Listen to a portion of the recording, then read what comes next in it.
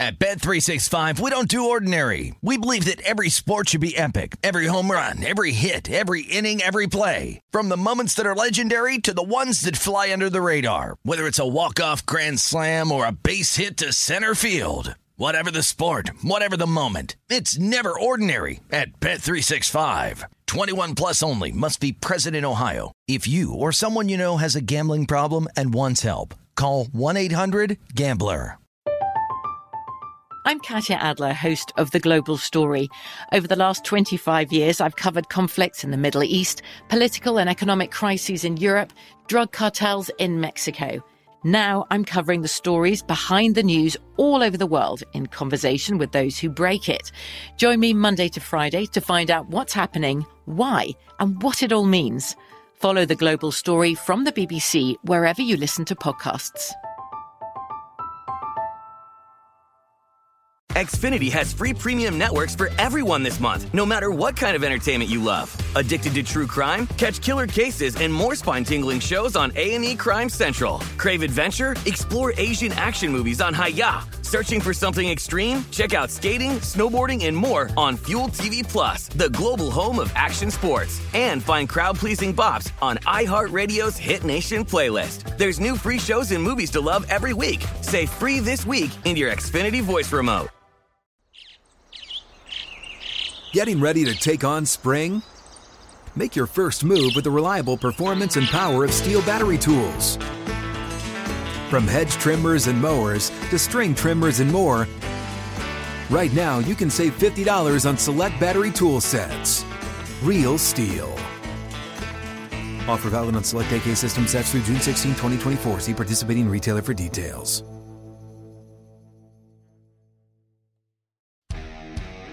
This is VSiN's Pro Football Betting Podcast. Here's your host, Danny Burke. Welcome to it, ladies and gentlemen. It is time for another edition of VSiN's Pro Football Betting Podcast. Alongside me to touch on every single game for the upcoming NFL slate, it's Mike Palm. And you can follow him on Twitter at Mike Palm Circa. As for myself, at Danny Burke 5. Mike, I hope you enjoyed your Thanksgiving with you and yours, and I know you did pretty well with your bets on our show last week. I was unfortunately on the end of another couple bad beats. We'll get into that later, but folks, by the way, if you are new to the show, Mike and I will talk about Survivor Contest. We've been updating that weekly. We'll go through, like I said, every single game, our leans, our best bets, kind of wrap it up toward the end. But Mike, as you look into this week, well, first, I guess how much carnage was there actually with Survivor? Did it kind of live up to the hype of being a wonky week, or did it pan out okay for everybody?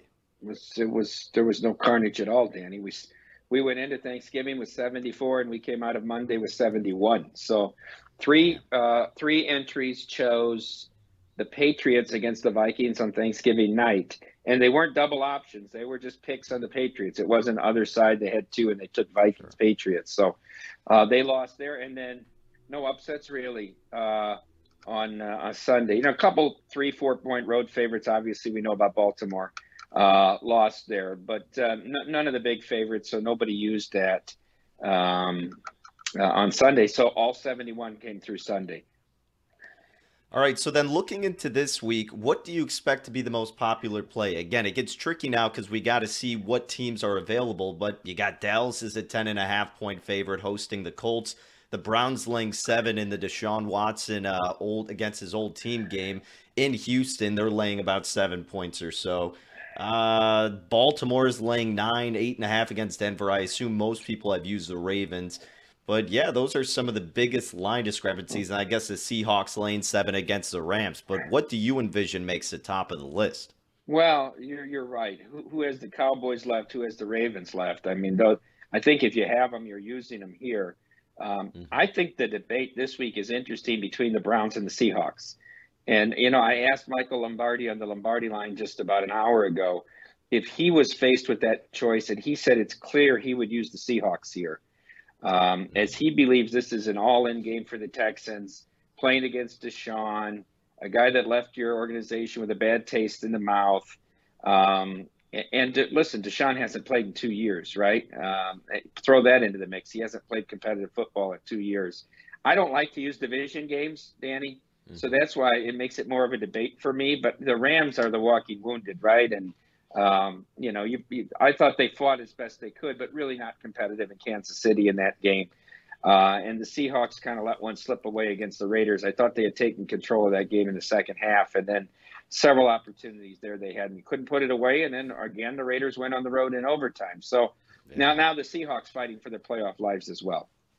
Yeah, no kidding. So it is a huge game for Seattle. And, man, I think I'd be with you here. That Deshaun Watson and Houston Texans game just has danger written all over it, because we saw this example happen when it was week 1 with Russell Wilson with the Broncos going on the road against the Seahawks, and we thought, all right, maybe they may not cover, but they'll find a way to win. Now Seattle got the outright dub, and I'm not saying that's going to happen here, because the Browns should be fundamentally a better team than Lovie Smith's crew, but hey, it still could be a close battle. You never know in those type of situations. But I do like the angle with Seattle going on the road against a banged-up Rams team. I could foresee that being the most popular pick. But, Mike, we might as well dive into it, and I guess we can start down there in Houston with the Texans hosting the Browns, as we're already speaking on it. But originally, this line opened up with Cleveland as a 4.5-point favorite. Now the consensus number is 7 across the board. Total, we're seeing 47s also across the board. I honestly, I get why Deshaun Watson's playing, but I feel like the Browns still have had a solid rhythm with Jacoby Brissett. And I feel like he's done well enough. It's just been these close games where they've shot themselves in the foot. But last week, seeing what Jacoby Brissett was able to do should give you an indication that you can trust this guy more so than, as you alluded to, a player who even knows if he has the locker room, going to be causing a lot of distractions and hasn't seen full playing time in a couple of years. So I would lean toward taking the points with the Texans, but I don't know if I'm going to get there, Mike. They're so bad in the first half, Danny. They get just killed in the first half of these games. That's why, if you want to make the argument for the Browns for survivor, if they get to a lead, you know what I mean? Then you can sort of hedge them at halftime against your own play. If these Texans down 17 at the half, 30 at the half, and all this, you can get 15, 20 to 1 on a team, if you want to take a little shot against your own bet. But who knows with Deshaun? Look, we were in the bets giving contest, and if Jeff Saturday manages the clock, we might have won it. Certainly, you would have gotten, made a first down and got a fresh set of downs with a minute to go inside the 20. And then I think we would have been, at least 50-50 to get to overtime at that point. But when we were talking about our Sunday plays, I suggested if we wanted a money line dog, Cleveland against Tampa Bay in that spot. And, you needed Todd Bowles being ultra-conservative at the end of the game, not using the timeouts there. They might have had a shot, Tampa, to kick the field goal. I would lay 4.5 with Brissett in this spot. I'm not inclined to lay 7 with Deshaun. I think there's too much unknown. He hasn't worked with this offense. He hasn't physically been out there playing in a game speed in 2 years. And even though the Texans are horrific, I can't get to that spot where I want to lay a touchdown with this team, nor do I want any part of taking the Texans either, though. They're just abysmal. Look what I think they have something like only 3 first downs in the first half of their last 2 games. I mean, it's ridiculous how stagnant the offense is starting these games. So this is just a total pass for me. Maybe if you think Deshaun is really out of sorts and it's going to take him a while to get into the game, you look at maybe a first half under 23. Yep. Yeah, that's kind of what I'm thinking too. If you're undecided with the spread, because there is a huge difference between the rosters, sure, but you're unknown about Deshaun Watson, maybe look at some kind of under, because I don't know, 47 seems pretty steep with a guy, again, who hasn't had that much those many reps with this offense.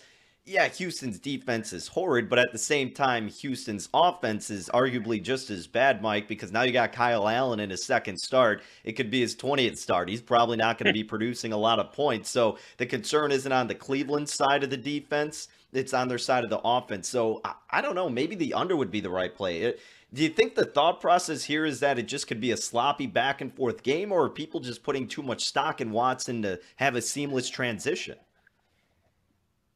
I don't know. I think the Browns can run the football, but if they're going to, say we're only going to pass the ball 15 times with Deshaun, they're going to run the clock a lot unless they break off some big runs. I mean, you saw that game was a dead under against Tampa Bay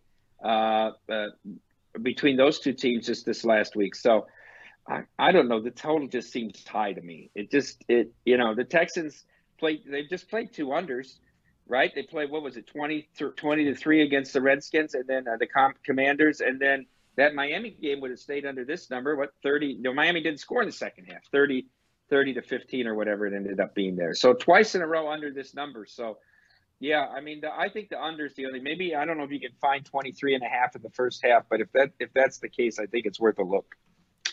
Let me check really quick on VSiN's odds page for the first half. I see, 23's across the board. Yeah. So you'd only do it if you had the hook. I'd like the hook there. That's an extra. That's 2 touchdowns and 3 field goals. That's a common number. It's not an uncommon number, 23. So I'd like the hook there. I'm getting tempted to do the full game under 47. I'm not going to say I'm doing it now. I'll see if there's a little late movement, but I kind of like that angle now that we're talking it out. All right, Mike, let's go to Minnesota. The Vikings taking on the Jets. How about Mike White torching up the Bears defense?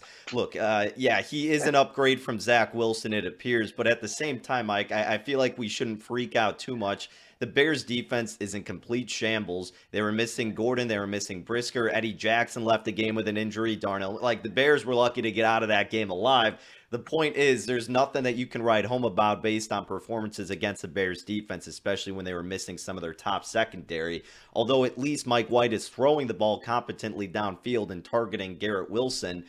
The Vikings defense isn't that much better, and that's saying something. Minnesota's defense has been an issue. But I just don't know if I'm ready to fall into the love of Mike White immediately. Like Minnesota in this spot where they're laying 3, if this was on the road, I wouldn't want anything to do with it. But when they play at home, even though it's kind of grotesque sometimes, they find a way to still get the dub. Now, this would seem like it would be one of those money line plays that would jump in. But honestly, Mike, because of what the metrics have seen and kind of all the analytics point toward the Jets being the right spot here, I am going to stay away and see if I can get a better number on Minnesota at some point in this game, because I think it will happen because of how good the Jets defense is. Total, by the way, moved up from 41.5 to 44.5. But again, I will wait, look to attack Minnesota. I'm kind of hoping you like the Vikings here, but I don't know if you're going to fully invest. No, I don't like them at all here. I think the Jets can win this game. I really do. Because I think Cousins will struggle against the Jets defense. I just, I have a strange feeling that this is going to be a game where it's tied at the end and it's going to come down to a field goal. Mike White is not spectacular, but Robert Salah after the game said something I thought very profound. He makes the easy look easy, and which Zach Wilson can't do. He can't even make the easy throws look easy. So he just does. He's like, Mike White was good in college. The Minnesota defense gave up a lot of yards to the Patriots. Obviously, we saw what Dallas did to them. I thought, I was on the under in that Patriots-Vikings game, and that became a track meet. So I think the Jets have a fighting chance here. The 3 tells you a lot. The Jets on the road with Mike White, and this game is only 3, and it's not gotten above 3. I think that tells you a lot that the Jets can be competitive in this spot. I think there's a handful of games that are really interesting games this weekend, Danny, about just who wins the game. And I think this is one of them that's a very, very interesting game. I don't have a play here. If I would have been, I don't get into these numbers on Monday and Sunday night, but 41.5 is low, playing indoors with no weather affecting it at all. I think the right number is probably 44.5. I've even seen 45.5 at circa at one point. So at the current number, I don't have a play on the total either. All right, Mike, let's move to Baltimore. The Ravens hosting the Broncos. I am so salty about that game last week. I know you are too. They killed us in the contest. And again, we still needed a little bit to climb back. But how do you lose that game if you're Baltimore? I thought this team had finally turned it around from their second half blunders. And it's not like they were necessarily the right side the entire game, but the fact that they came back and had 4th and 8 originally with Trevor Lawrence, you let him complete a first down. Then you had the 3rd and 21, you let him complete the first down. And they get the touchdown. They're going for 2, and at that point, you damn well know they're going to get the 2-point conversion based on the tempo of the game. I mean, so frustrating. Now, there's so much blame to go around because Lamar Jackson missed some red zone opportunities in the first half and the beginning stages of the game. But then he finally figured it out in the fourth quarter, and the defense was just getting poked left and right. Like Marcus Peters was getting exposed, a guy who talks trash constantly, yet he couldn't hold his own of the deal in that game and just got exposed by Trevor Lawrence, who hasn't done squat the entire season. So that's my brief rant on the Ravens, Mike. But trying to put on my objective goggles, right?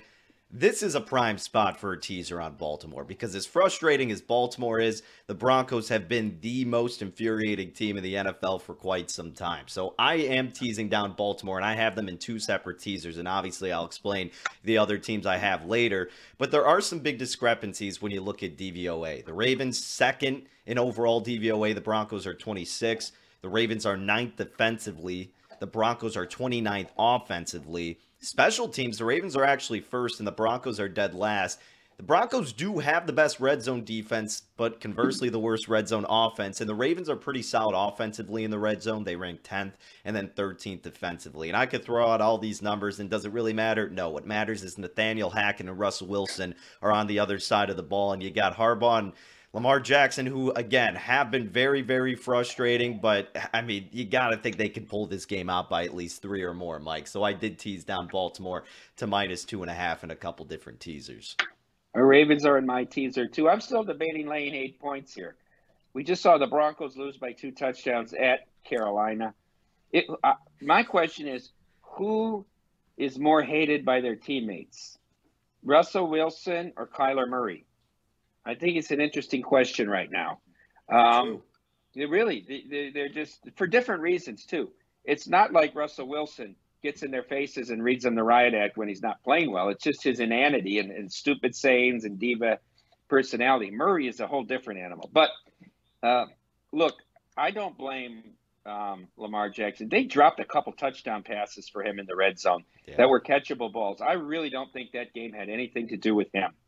I really don't. The defense has to get a stop there in the fourth. They haven't gotten stops in the fourth quarter of these close games.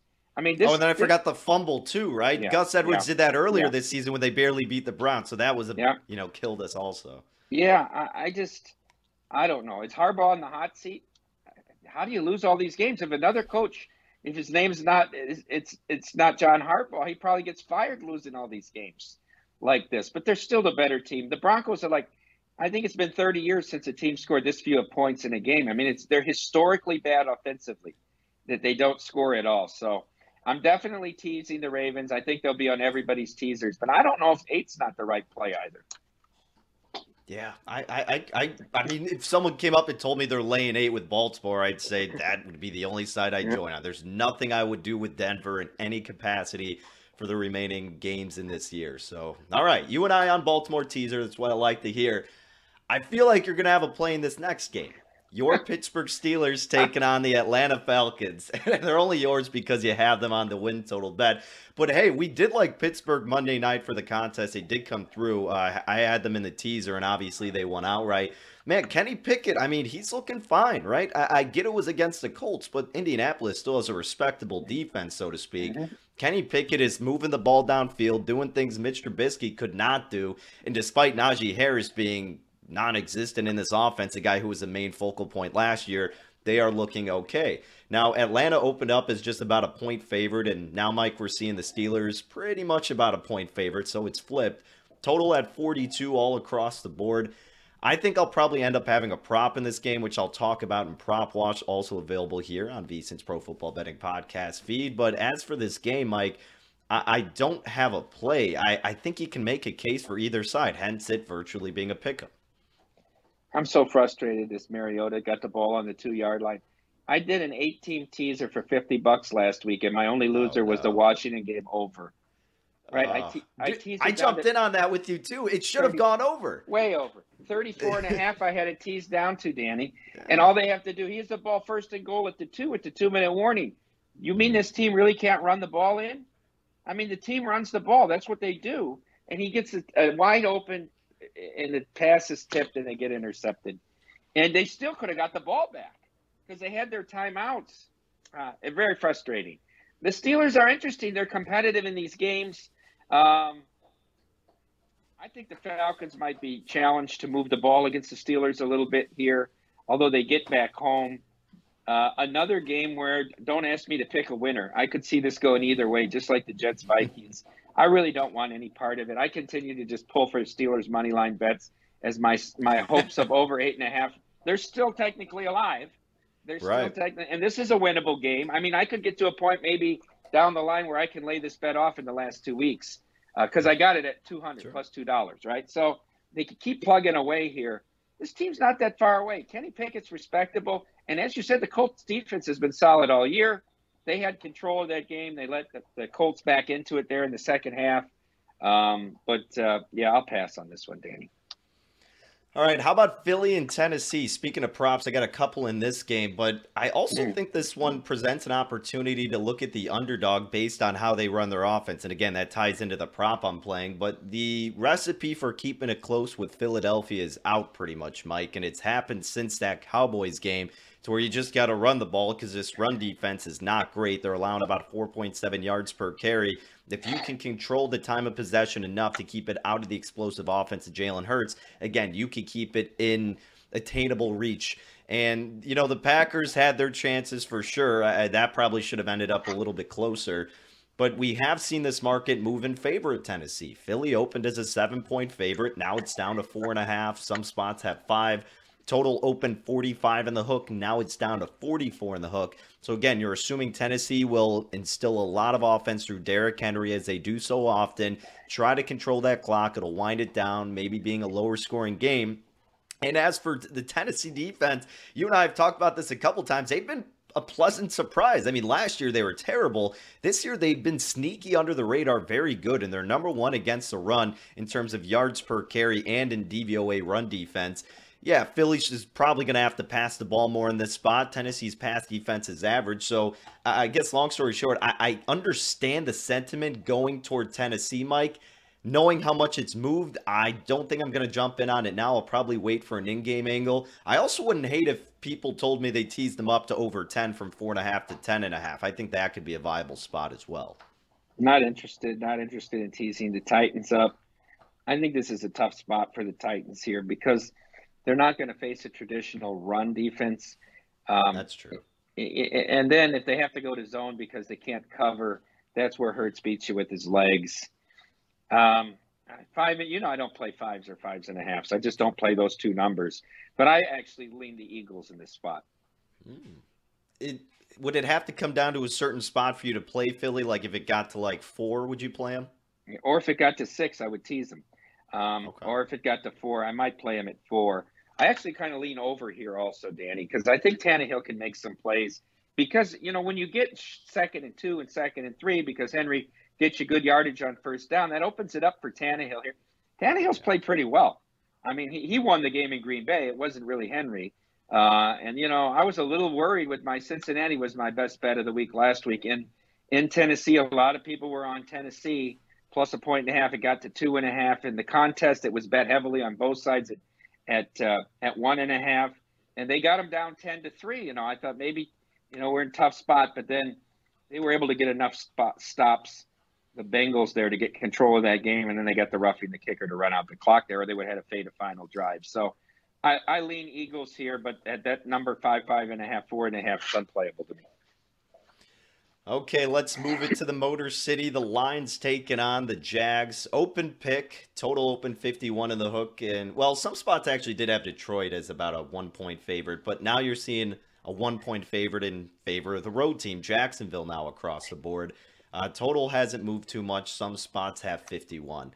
Mike, I wouldn't be shocked if I regret this, but I am getting involved in this game, and I am going to back the Detroit Lions here.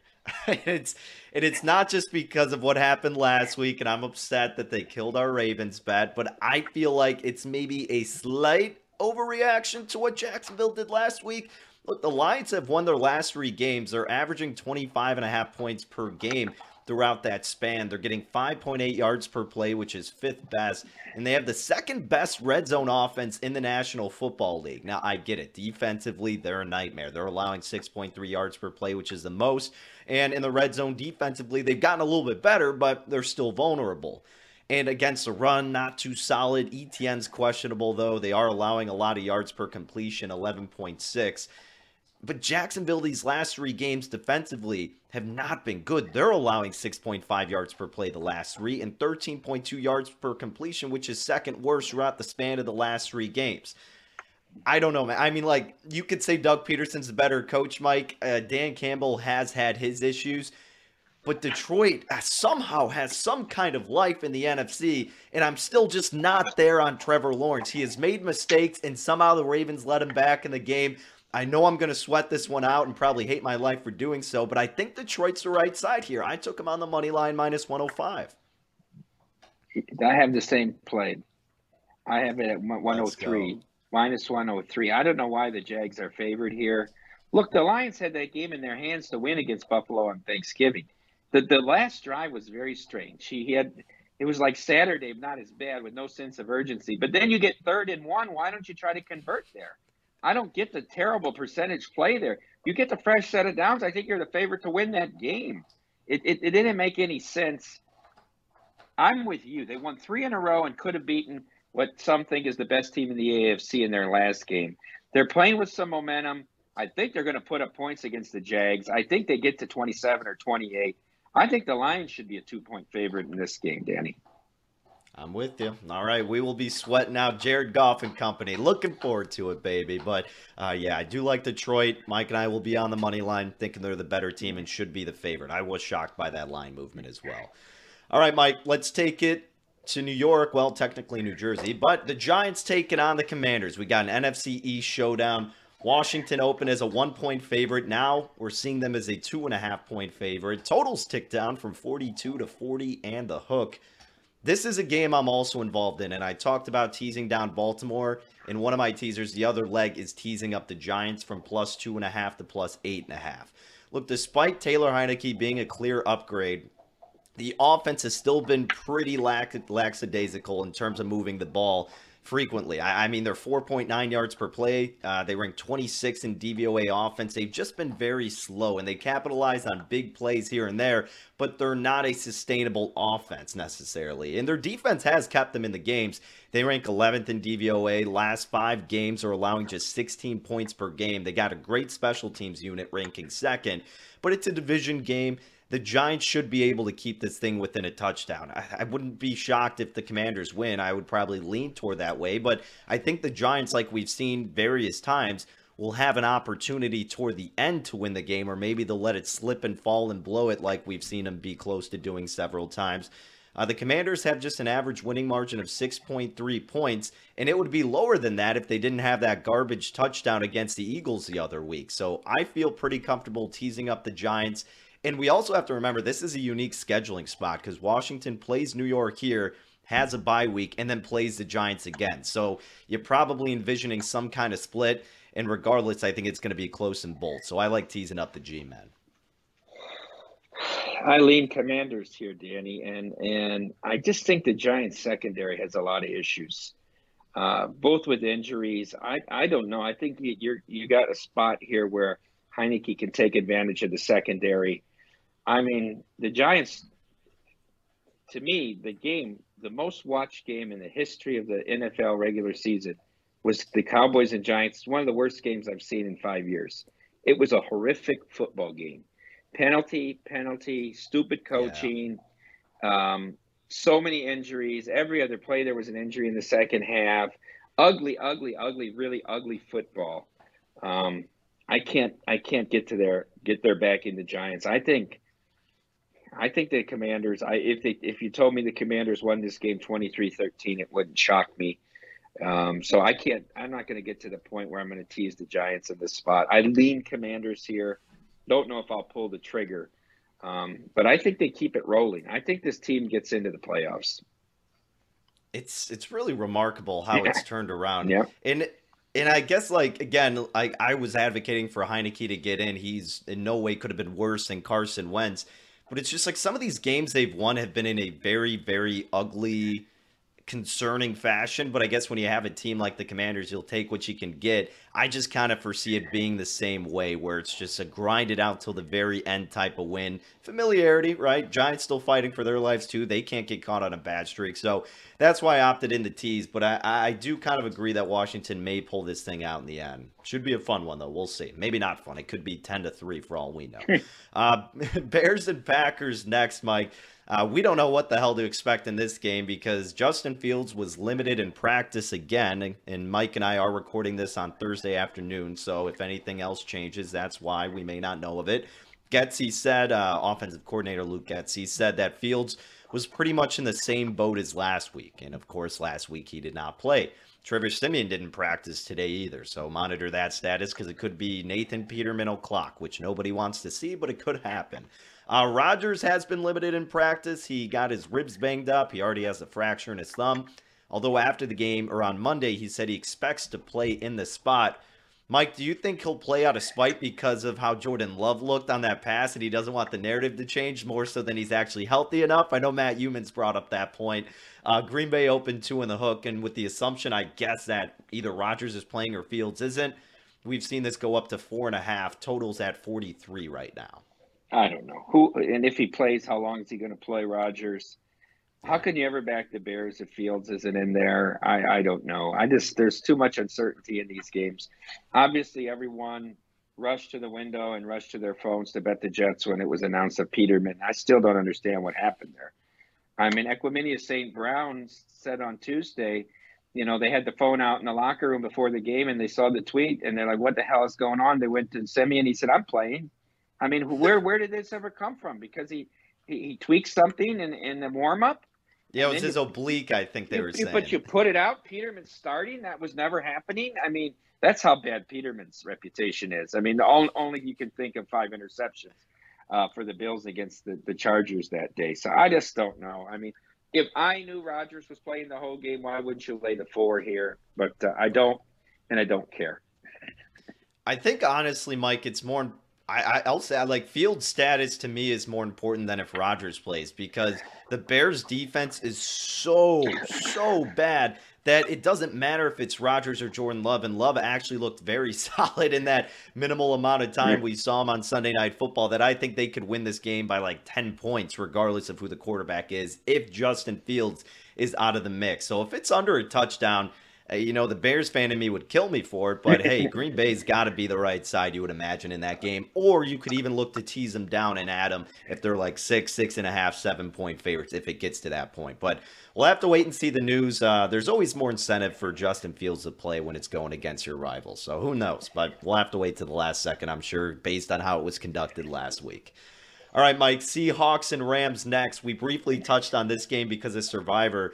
The Rams are banged up all over the place, pretty much as the Bears are. Stafford's doubtful. Aaron Donald's missing his first game of his career. Allen Robinson is out for the year. Cooper Kupp is still out, and that's just to name some of the bigger stars on the team. Seattle originally opened up as a 3-point favorite. Now it is at 7. Total open 42 in the hook. Now it's down to 40 in the hook. I imagine this is going to be a very popular teaser leg with the Seahawks down to -1. However, I did not do it. Maybe I will by Sunday. That would be the only way I would play it.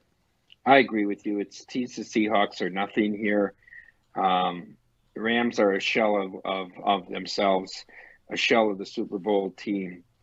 I'm not sure that they can get to 17 in this game, even though they're playing at home. They were dominated by the Cardinals and then dominated by Kansas City, but 7.5 on the road in a division game is not something I want to step into either. So it's going to be a pass for me. What should be a more entertaining game, though, how about San Francisco and Miami? The Dolphins opened up as a 5-point underdog, but they've moved the market a little bit. Now it's at 4 across the board. Totals ticked up from 45 in the hook to 46 in the hook. I think, Mike, that San Francisco is the right side, but I'm just not too tempted to lay the 4. Because San Francisco's defense really gives them the advantage. Offensively, Miami does get a slight nod, but San Francisco can move the ball. If Jimmy Garoppolo isn't getting too pressured and they got a good scheme going with Shanahan, which they should be able to against this really bad Miami defense, then they can keep it close. They can win this game. And I think they do. Miami's allowing 5.5 yards per play. The 49ers are allowing the fewest yards per play at 4.7. So again, it's kind of opposite ends of the spectrum here, except San Francisco still has a good offense. Miami's got a great offense. San Francisco has a great defense. Miami has a poor defense. So again, I think that's what gives them the nod at the end of the day.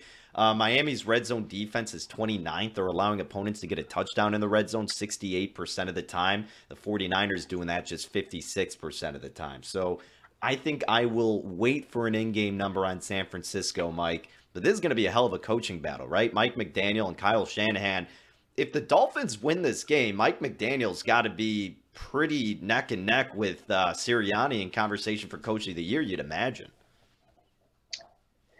Yeah, I still think if Sirianni wins 15 or 16 games, he's going to win it. He'll get the He gets it no matter who improved what team a lot. I mean, Salah, I put his name in a hat with the Jets. I mean, he changed his defense. He made the decision to go. If this pans out with Mike White and they win 10 or 11 games, throw his name in there too. I don't know. I'm not so sure here. And one of the angles I like is grass team going to grass field, which is this is the Dolphins going to the grass field at Levi. Will there be rain? I don't know. Now, one of the reasons I'm not going to get too heavily involved pre-flop is because I'm going to be at Universal Studios with my family on Sunday. So I'll have no access to bet or get off positions or create middles in game. So I'll take fewer in pre-flop positions. This is an interesting game, though. I would look at the Dolphins on the money line here. I think this is a great test of their offense, and can Tua, every week he seems to just be hitting guys running wide open. They do that quick hitting running game in between the tackles, and it's very effective. Can they do any of this against San Francisco, whose defense has been great, but what against Denver, against the Saints?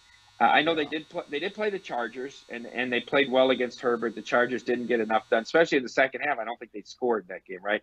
The Chargers. So it's an interesting test. These teams are sort of both darlings in the market right now. The Dolphins in the AFC and the Giants, the 49ers, still in many people's books, the top power rated team in the NFC. So another game for that I'll come back on Monday morning and probably watch the whole replay of the game.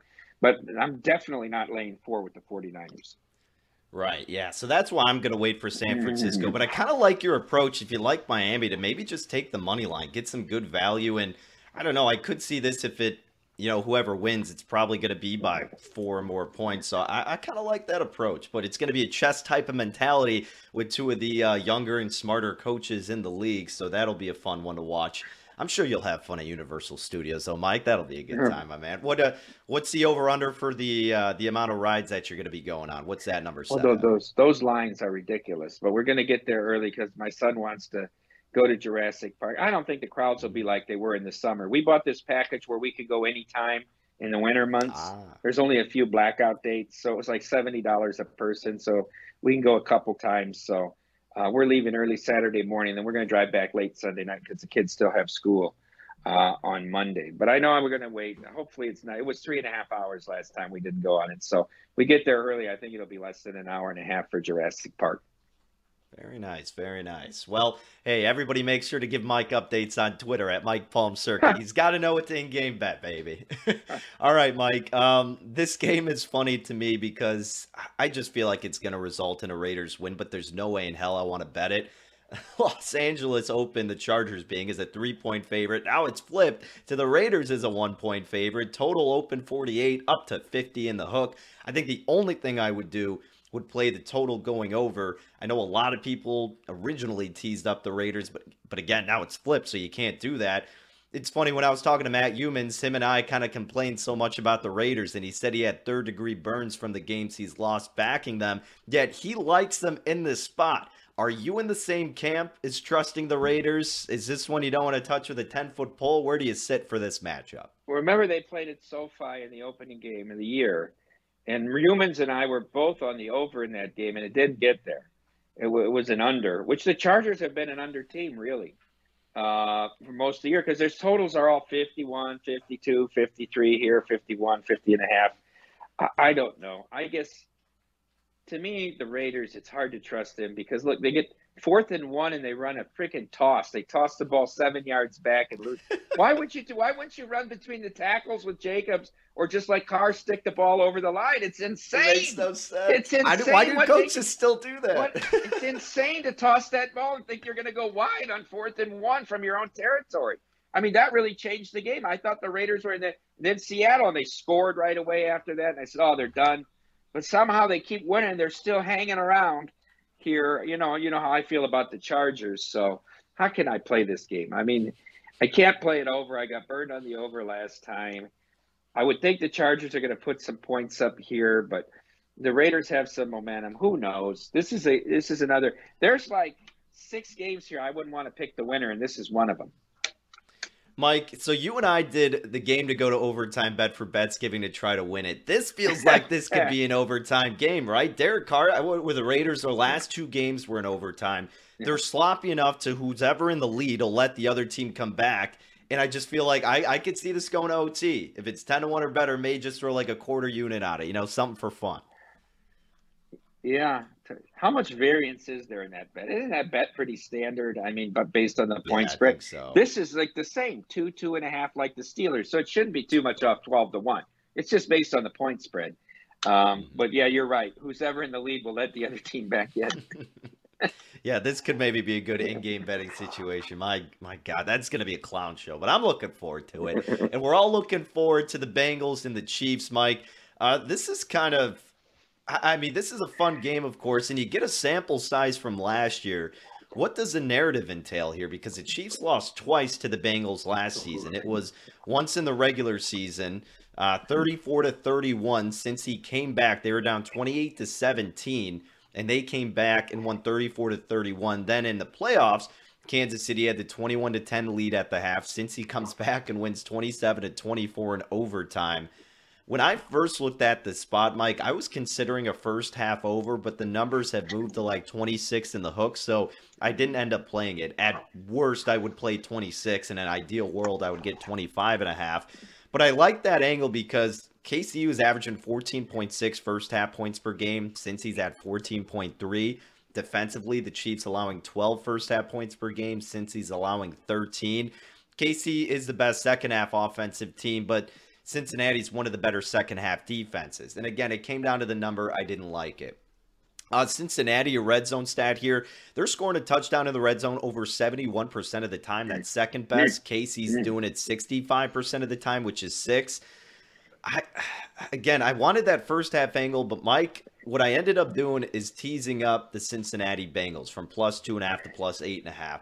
So the teasers that I had, like I said, I did Baltimore and the Giants, and then the other one is Baltimore and the Bengals. Again, this one opened 3. It's ticked down to 2 in the hook. Total open 51, up to 53. I'm teasing up Cincy, hoping that if they do lose, it's at least by a touchdown or fewer. I don't hate that angle. I think this is a great game. I think the Bengals have a good chance to win this game. I don't love the Chiefs on turf. I think they struggle a little bit when they go on turf. SoFi is a little different because it's indoors and there's no element. But here in Cincinnati, it'll be cooler, and it's an old turf. Yeah, this was a crazy game in the regular season. Remember all the shots from inside the 5 at the end of the game with the penalties and all that. And then in the playoffs, the Chiefs were really in control, and they bungled the end of the first half where they could have had a much bigger cushion in that game, and Cincinnati just kept plugging away. I think it's a terrific game right now. I want no part of it. I'd lean over. I think this is another one of these 31-27 type games, 34-31, 35-32. Those type of games that it will just be, maybe the team that has the ball last is going to win the game. And we also have to remember that Jamar Chase is going to be in this game, so that's a huge addition to Cincy's offense. They're doing a lot of this woofing on the Twitter and all that, and lockdown who, lockdown this with the DBs and the Chiefs, so that makes it interesting too. Really quick note, by the way, because we talked about it earlier. I'm just seeing an update on my phone. Apparently, Justin Fields was a full participant in practice today. So keep that in mind if you're looking to get involved with Chicago and Green Bay. Not that Mike and I necessarily are. I want to ask you a question, Danny Burke, because you're a Fields lover now. In 5 years from now, who will be the better NFL quarterback? Justin Fields or C.J. Stroud? If you asked me at the beginning of the year after that Washington game, I think you could absolutely have the argument for CJ Stroud. But from that point on, both from what we've seen from Fields and what we've seen from CJ Stroud, I got to say Justin Fields. Because Justin Fields is willing to be mobile outside of the pocket. Not that that's something I want my quarterback to have to rely on, but you've seen him drastically improve throughout the season. And this, again, is a new coaching staff. So if he can get weapons, have another offseason with Getsy and this staff, work on his throws a little bit and get some protection, it's endless possibilities for Justin Fields. The sky is the limit for the kid based on his athletic ability and his frame. CJ Stroud, he really didn't. I mean, as much as he's in the Heisman race, and I was backing it for a while. I don't know why. I just was on the train, and I liked Ohio State against Michigan from an in-game angle. But CJ Stroud had really struggled in so many games, and he has an inability to utilize his feet. Like, there were a lot of opportunities in that game against Michigan where he could have ran and picked up a first down. A lot of times he's waiting when he has the safe check down because he always wants to go with the deep threat, and by the time he throws it to the check down, the linebacker's coming up and making a play. So I still question CJ Stroud's decision making. And again, this is college, not saying he can't improve in the NFL, but I got to put stock in my guy Justin Fields, Mike. Stroud refuses to run, Danny. I don't get it. Yeah. Why won't he run? He is right now a more accurate passer than Fields. But in today's NFL, I don't think you can be a quarterback that refuses to run. I mean, who are the most successful quarterbacks? Allen, Mahomes, Herbert will run the ball when he has an opportunity. Joe Burrow will run the ball too. Joe Burrow, Lamar Jackson. I mean, I just don't think you can refuse. And they called not one play for him to run the ball against Michigan. There wasn't one designed quarterback run. I don't get it. Anyhow, I agree with your answer. I think most people will say Stroud because he might be the top pick. And I have a Heisman ticket on him too. I was just trying to fade Bryce Young at the beginning of the year because I thought Alabama wouldn't be in any close games and Stroud would get to put up better numbers. Well, neither of them are going to win it now, right? And it's Caleb Williams or it's the kid at TCU. So anyhow, I just thought it's an interesting question. It is, for sure. And you're right. I think that narrative was all over CJ Stroud at the beginning points of the season. But I also think, and maybe they are, but I haven't seen as many people talk about it, about his inability to run or him refusing to run. I'm glad you brought up, because that's what I was saying. Like, I'm watching that game and you see everybody so far down and it's like 3rd and 4. It's like, just run for the first down. You don't have to make it all up in one play. I think that's kind of the issue with him, or maybe how the offense is ran at Ohio State, that you have to get the big play. If we're down, we got to get it back in one play. Nah, just work your way methodically and get it. But again, that's a different rant. But yeah, you and I are on the same page there. All right, Mike, we got one more game to go. Sunday Night Football. We've got Dallas taking on Indy. Man, Jeff Saturday, he said that last game is going to sting for a while, and the game against Philly should too. At least he's got this team somewhat more competitive, but holy cow, Matt Ryan was awful in that first half. Like, I could have done the same things Matt Ryan did in that first half. Dallas, Mike, we do see as high as an 11-point favorite, but 10.5 seems to be the consensus. The opener was 9.5, so immediate love on the side of Dak Prescott. Total open 45 in the hook. That is dipped down to 44 in the hook. Do we really have to suffer through another primetime game with Matt Ryan? I mean, come on, this is kind of annoying, but I don't know. The only thing I think I would do, Mike, if somehow this number came down to 9.5, not that it's going to, I would tease Dallas. That's the only thing I would maybe look forward to doing until I look deeper into some props potentially. I used them in a teaser. So I'll give you my teasers now. It's 2 with the Ravens as well, but different. Okay, I have Ravens with Dallas. Okay. So I'm going to tease Dallas down to 4 and the Ravens down to 1.5. And then I'm going to tease the Ravens down and we're not going to really talk about this. I'm going to tease the Saints up on Monday night. It's my other teaser. I want to tease them up to 10 because I think this is going to be a much closer game than people think. Brady always struggles against the Saints. They just got embarrassed in the fact that they didn't score in San Francisco, and I think this could be a very close game. Okay, so Saints to 10.5, Ravens down to -1.5, and Ravens to -1.5, and Dallas to -4.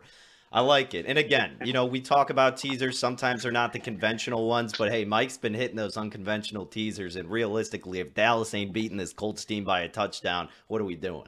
Well, I think that they can put pressure on Ryan, who's very immobile, right? For sure. And that's where he's going to struggle with people that can get pressure on him. And that's what Dallas, the strength of their defense, obviously, is when they can get pressure on the quarterback, because they don't really cover that well.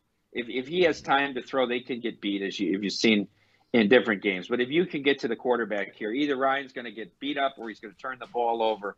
I think this game screams out that it's the Cowboys should be in control early. All right, let's get to it. Our official plays. We just heard Mike's teasers. Last week, just to recap, Mike, you went 2-1. You had the Bengals secure the dub for you. You had the teaser with the Dolphins and the 49ers, and you lost on the over for the Falcons and Commanders at 42. You should have won that game. I was watching it. I saw what was happening in the first half, and I'm like, Mike's got the right idea here. I jumped in on like over 39.5, I think, and it should have got there. They had their opportunities. No teams could capitalize. But nevertheless, 2-1. You moved to 22-13 on the year, so you've been crushing it. You have those two teasers. What other plays did you have that we discussed then? Just the Lions minus 103 on the money line. There you have it. All righty. As for myself, last week I went 1-3. A terrible beat with the Ravens minus 3.5. That'll make you, contemplate betting this sport. Devin Singletary, anytime touchdown plus 125. Bummer that didn't come through. I thought he had a good opportunity with the matchup. Najee Harris got injured, didn't go over his reception, so I lost on that one. One on the teaser with the Bills minus 2.5 and the Steelers up to plus 9.5. So 1-3 overall record, 46-49. Looking to make it back with a 6-point teaser on the Ravens down to 2.5. Giants up to plus 8.5. Other teaser, Ravens minus 2.5. Bengals plus 8.5. And then just like Mike, I too am on the Lions on the money line. I got minus 105 against the Jacksonville Jaguars. Now, I will have some additional plays in terms of the props that I'm betting, so make sure you tune in to Prop Watch here on VSiN's Pro Football Betting Podcast feed, but otherwise, that's what Mike and I are rocking with. And remember, you can follow Mike on Twitter at Mike Palm Circa, as for myself, at Danny Burke 5. Mike, any final thoughts, or are you good to send it off, my man? No, I mean, it's just a big day with the Mitchies right now. I got my hat handed to me with Charchian in the finals of the best guess. So that's 2 consecutive defeats. After rolling through 4 wins over the last 3 years, Stormy in that unholy campaign between the VGK and Disney, they reversed the tides later in the day. And now no hyperbole up trying to repeat his best segment. But really a loaded field here. You've got Humans fast food rankings and his coattails because, simultaneously – most trusted advisor category today. You were in one of the regionals there. Humans is, last I checked, ahead of Gil. And then Mitch and Paul, splitting their vote. They were in a tough spot there. Better one of them not make the finals. But anyhow, Humans fast food and then Paulie's dog videos, the win and lose or whatever that's called there. And then Gil's Iowa fruit basket with the memories of Danielle Alvari. I'm sure getting some sentimental votes, but hopefully no hyperbole can hang on and we can get one for the thumb here. All right, I'm putting in the vote for no hyperbole right now. You are in the lead, so you got 40%. Win some, lose some at 26%. Fast food rankings at 27%. I owe you a fruit basket at 6%. By the way, these are called the Mitchies of 2022. The parody account of Mitch Moss. They do the awards every year. So, go vote for our guy, Mike Palm, for no hyperbole. Right now, he is in the lead. So, hopefully, you can capture that, my man. But, all right. Best of luck to you, Mike. Best of luck to all your plays. That's a wrap. Unless, again, you got any final thoughts, or are you all good? No. Have a good weekend. I'll be in California this week. Now next week, Danny, I'll be in Washington D.C. So we got to figure out when we're going to take this. Okay, Mike's going all over the place, folks. Yeah, we'll have to adjust. We'll discuss. Hopefully after a winning week. But take care to Mike. Take care to all you out there. Make sure you check out the feed for the other episodes. But enjoy NFL Week 13, and we'll talk to you soon.